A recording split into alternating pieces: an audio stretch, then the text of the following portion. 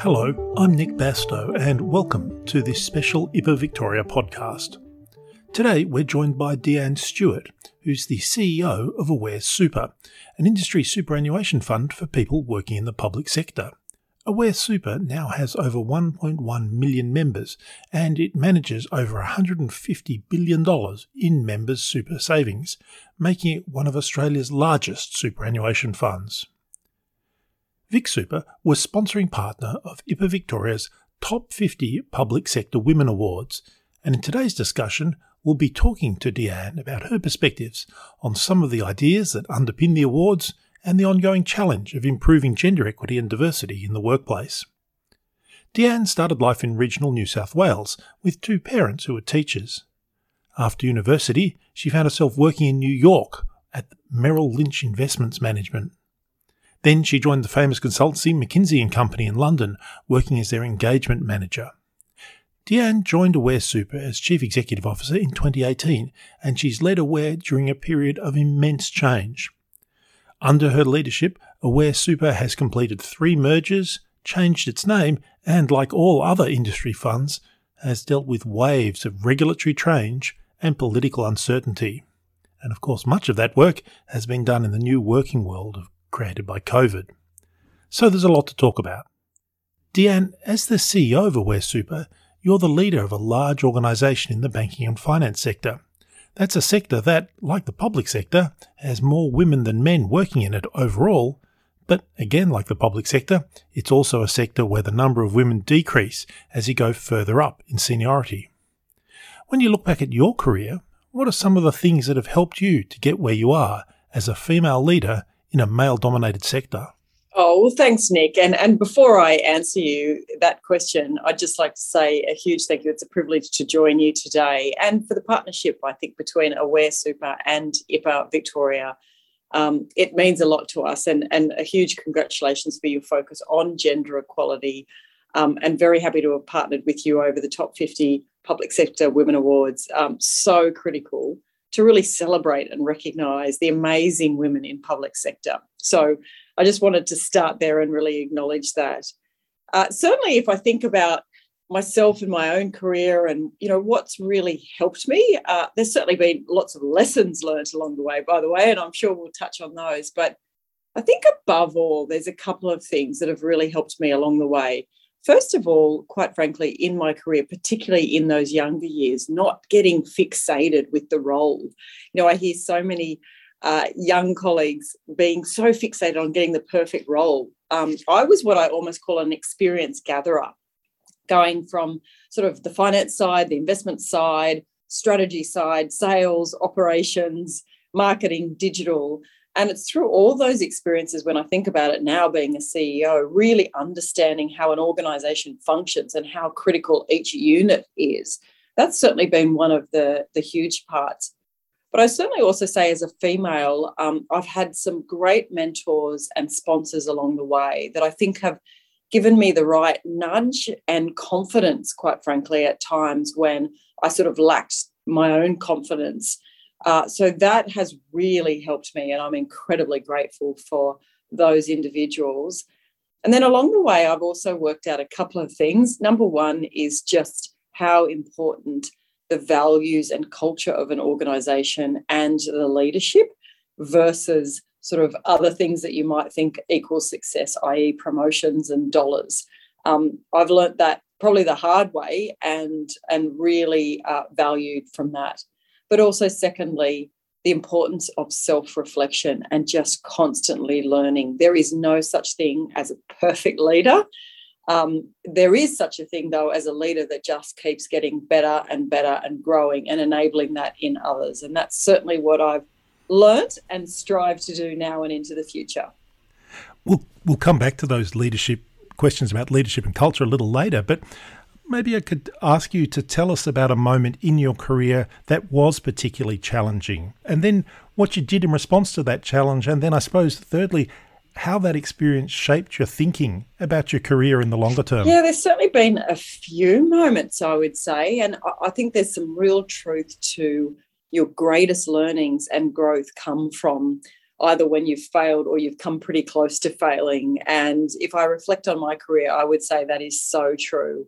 So sort of one or two moments really shine out for me. One is I so remember the day that I was overlooked for a promotion, and certainly on paper, everything would have said that promotion should have gone to me. I had all of the experience, probably the most in the organisation for that particular promotion. I certainly had very strong results.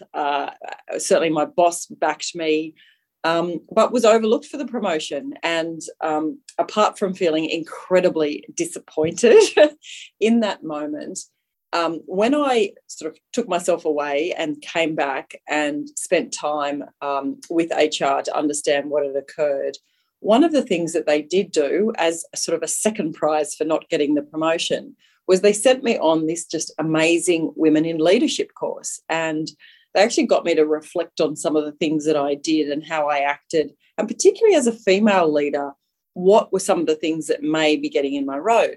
And what I realised, there was a really amazing course that said, that really at the heart of it said, look, when you get up more and more senior in an organisation, there are three things you've got to get right. Credibility, you've got to be good at your job. Sponsorship and connection across the whole of the organisation, and then executive presence, that you really needed all three to continue to get into really senior positions. And if I think about being overlooked in that promotion, I was, really honed in on credibility. I was doing that in spades, doing a good job, but I wasn't really spending time networking. I thought that was a dirty word, or connecting right across the organisation. And I certainly wasn't giving much thought to my executive presence. How was I perceived the moment I walked into a room? And it really dawned on me that ultimately, at the end of the day, those elements in its entirety are really important, particularly in senior roles. But many females overlook number 2 and 3, which is the importance of that sponsorship and connection across an organisation versus just doing a good job, and executive presence. And that's certainly where I've spoken to a lot of females over the years on lessons learned from that experience. You've had a particular focus and interest in the issue of gender equity in the workplace, and it's clearly a huge public policy challenge. One of the most obvious signs of that lack of equity is the pay gap that exists between men and women.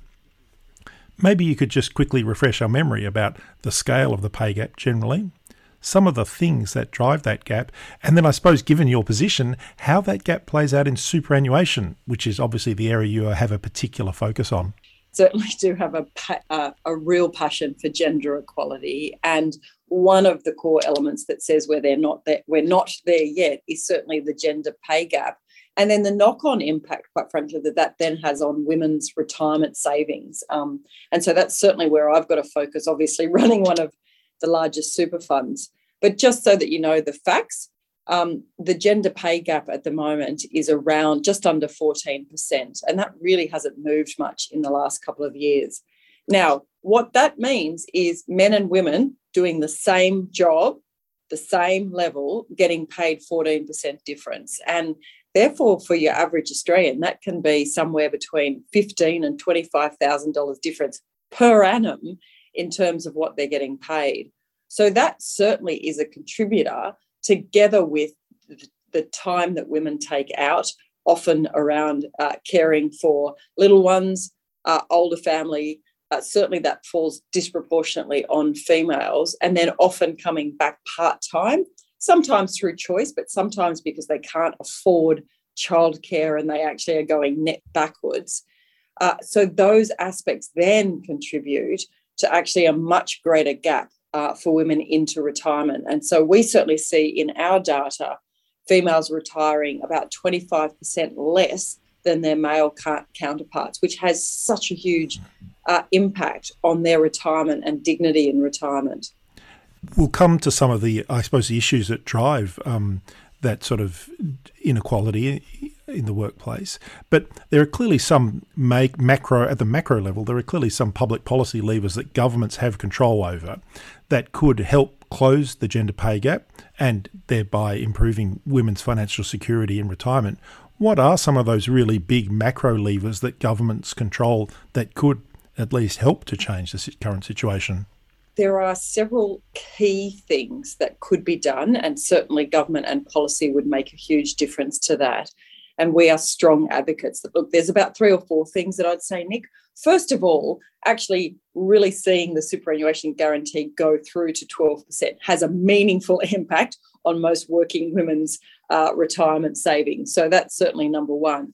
But secondly, where we start to see the real gap appear between men and females' retirement savings is actually around giving birth to the children and parental leave. So we are really strong advocates for paying superannuation on parental leave, whether that's female or male, because that's when the gap begins to appear.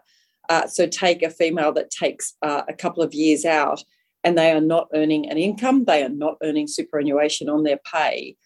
So certainly the government paying SG on the Commonwealth parental scheme would be a huge help from that perspective. But then thirdly, universal childcare and making childcare either free or very affordable for the vast majority of women.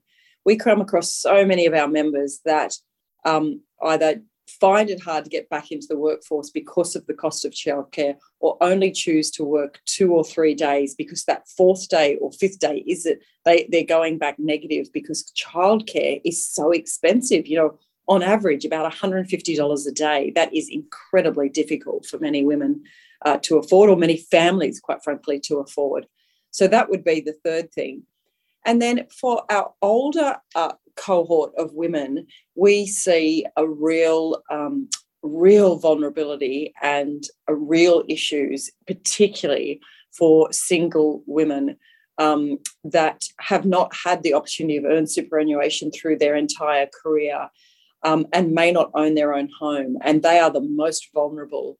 And so I certainly think looking at really addressing housing affordability, but particularly rental assistance for those older single women that have not had superannuation their entire career, do not have a home, that would also make a meaningful impact to the financial security of that cohort. Another way of measuring gender inequity in the workplace is the gender split in senior leadership positions within an organisation. Now, the Victorian Public Service as an institution has now got more women than men in executive level positions, but that parity disappears when you broaden the group out to the wider Victorian public sector and then the even broader Victorian public entities. That sort of gender imbalance creates a particular challenge for leaders because employment patterns are things that leaders can influence, at least to some extent. As the leader of a large organisation that employs more than 1,000 people, what sort of things do you do to try to improve or maintain gender equity within Aware? Well, I'm glad you started that with the performance of the public sector, because I do think that they are more of a role model than most organisations, quite frankly. And I think it's a hint to the things that you need to do to really help drive gender equality, because it is quite stark. If you look at, say, ASX 200, only 5% are CEOs. So as one of the largest investors here in Australia, one of the things that we're asking companies to do in a far more consistent basis is actually disclose the percentage, not just of women on board, but women at that sort of the 1 level and 2 levels below CEO, because that's where you see such a huge disparity. And still, even in the public sector, you still see disparity at that level. But I would call out Victoria for doing very well right across the board with gender equality. I guess your question was much more related to Aware Super and what do we do to really support it. There's probably a couple of things that I'd really start with. And once again, I think this is reflected in the public sector as well. First of all, it starts with the tone from the top.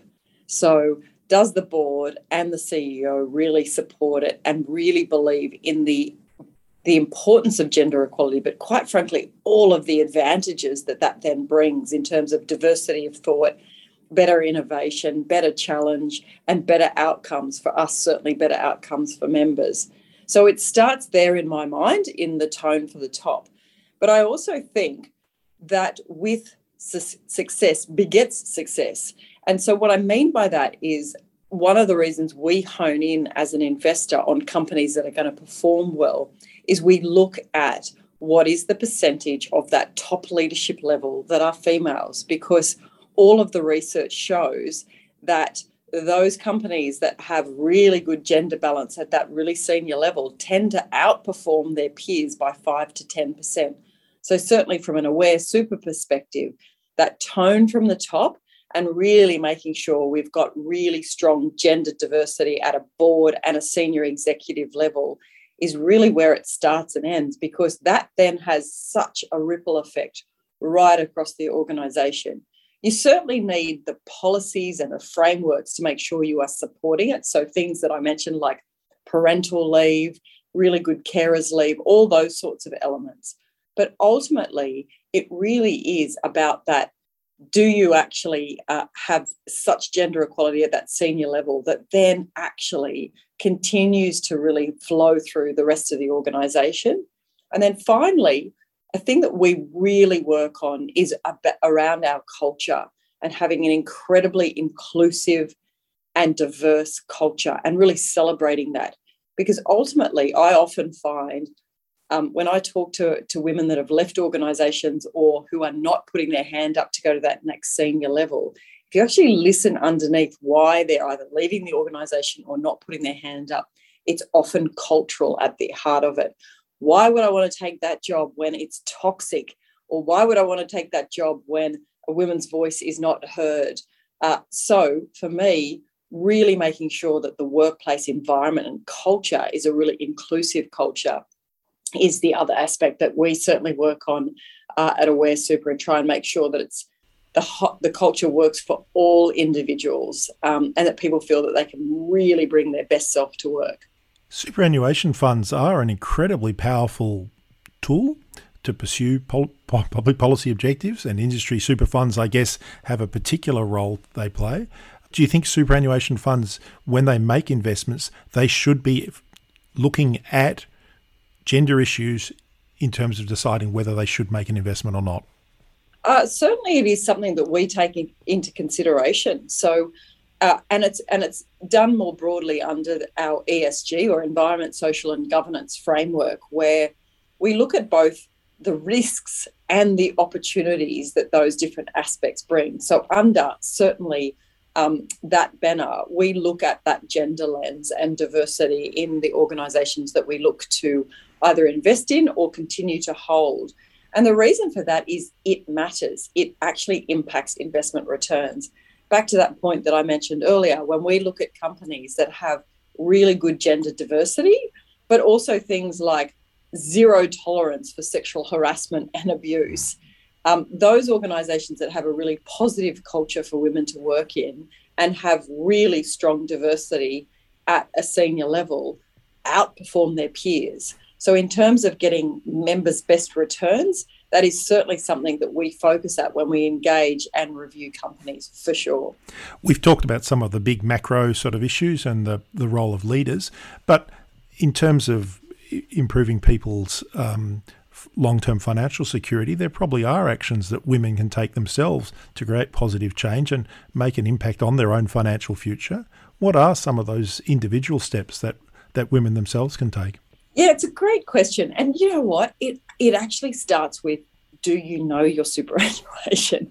And it's amazing how many people are like, sort of. So I would actually start there. I would say, do you know what super fund you're in? And is it a good performing fund that actually has competitive fees? And have you downloaded the app? And do you know what your balance is and what's going on? So for me, it starts with just getting yourself informed, quite frankly.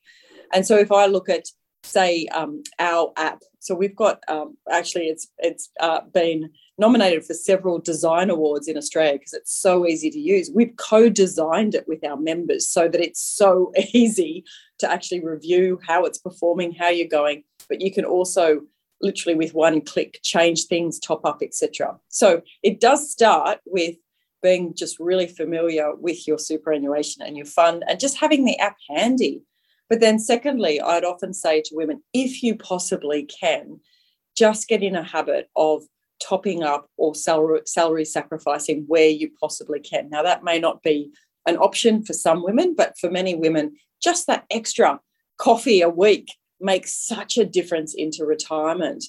And what I often remind particularly young women is every dollar that you put into superannuation in your 20s has such a compounding impact that dollar you have to put 5 times as much in your 50s to have the same impact into retirement. And so just small amounts, topping up and having a look at that is really important. And then the third thing that I would say for many women, particularly those that have taken time out of the workforce or are actually in lower paid roles, there is actually several co-contributions and government contributions for those that are below income thresholds that they should absolutely be taking advantage of, because that actually really helps them in the long run as well. So they are just some of the practical things.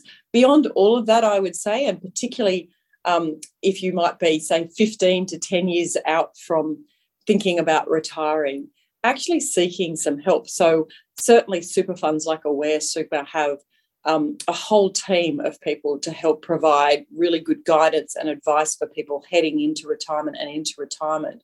So actually seeking out that help, often if it's just about the fund, it's for free. But if it's more complex than that, certainly there's a fee to that. Getting that help can actually create such a difference to your future and how confident you feel about your future as well. So there's a few tips for you.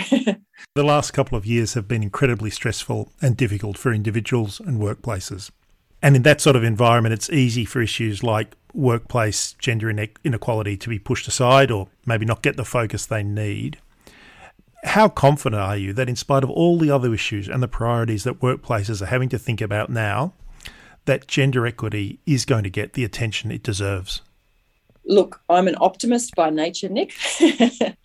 And I do think that gender equality is certainly having a really significant voice if you look at it in the what's occurred these last couple of days. Unfortunately, sometimes for the wrong reasons, the degree of harassment and bullying, whether it's in corporations or whether it's in Parliament, it's certainly, you're seeing more and more women speaking out saying this is not good enough. And I think you are seeing both movement and significant advocacy for the improvements. And you're seeing that start to play out in corporate Australia, for example. So now sitting at the boards for ASX 200, you've got 34% of board being female. Now, if you go back 7 years ago, that was 15, 16%. So you're seeing significant changes through this period of time. I don't think it's happening fast enough, which is why I think you're starting to see more and more women coming forward going, enough's enough. But I have really good faith, particularly in the generation coming through and the current generation of women that are really taking on leadership roles, that there will be massive advancements in the next couple of years. Deanne Stewart, thanks so much for joining us today, and thank you for your support of IPA Victoria. Oh, thanks so much, Nick. I've enjoyed the conversation, and once again, really honour that partnership with IPA Victoria.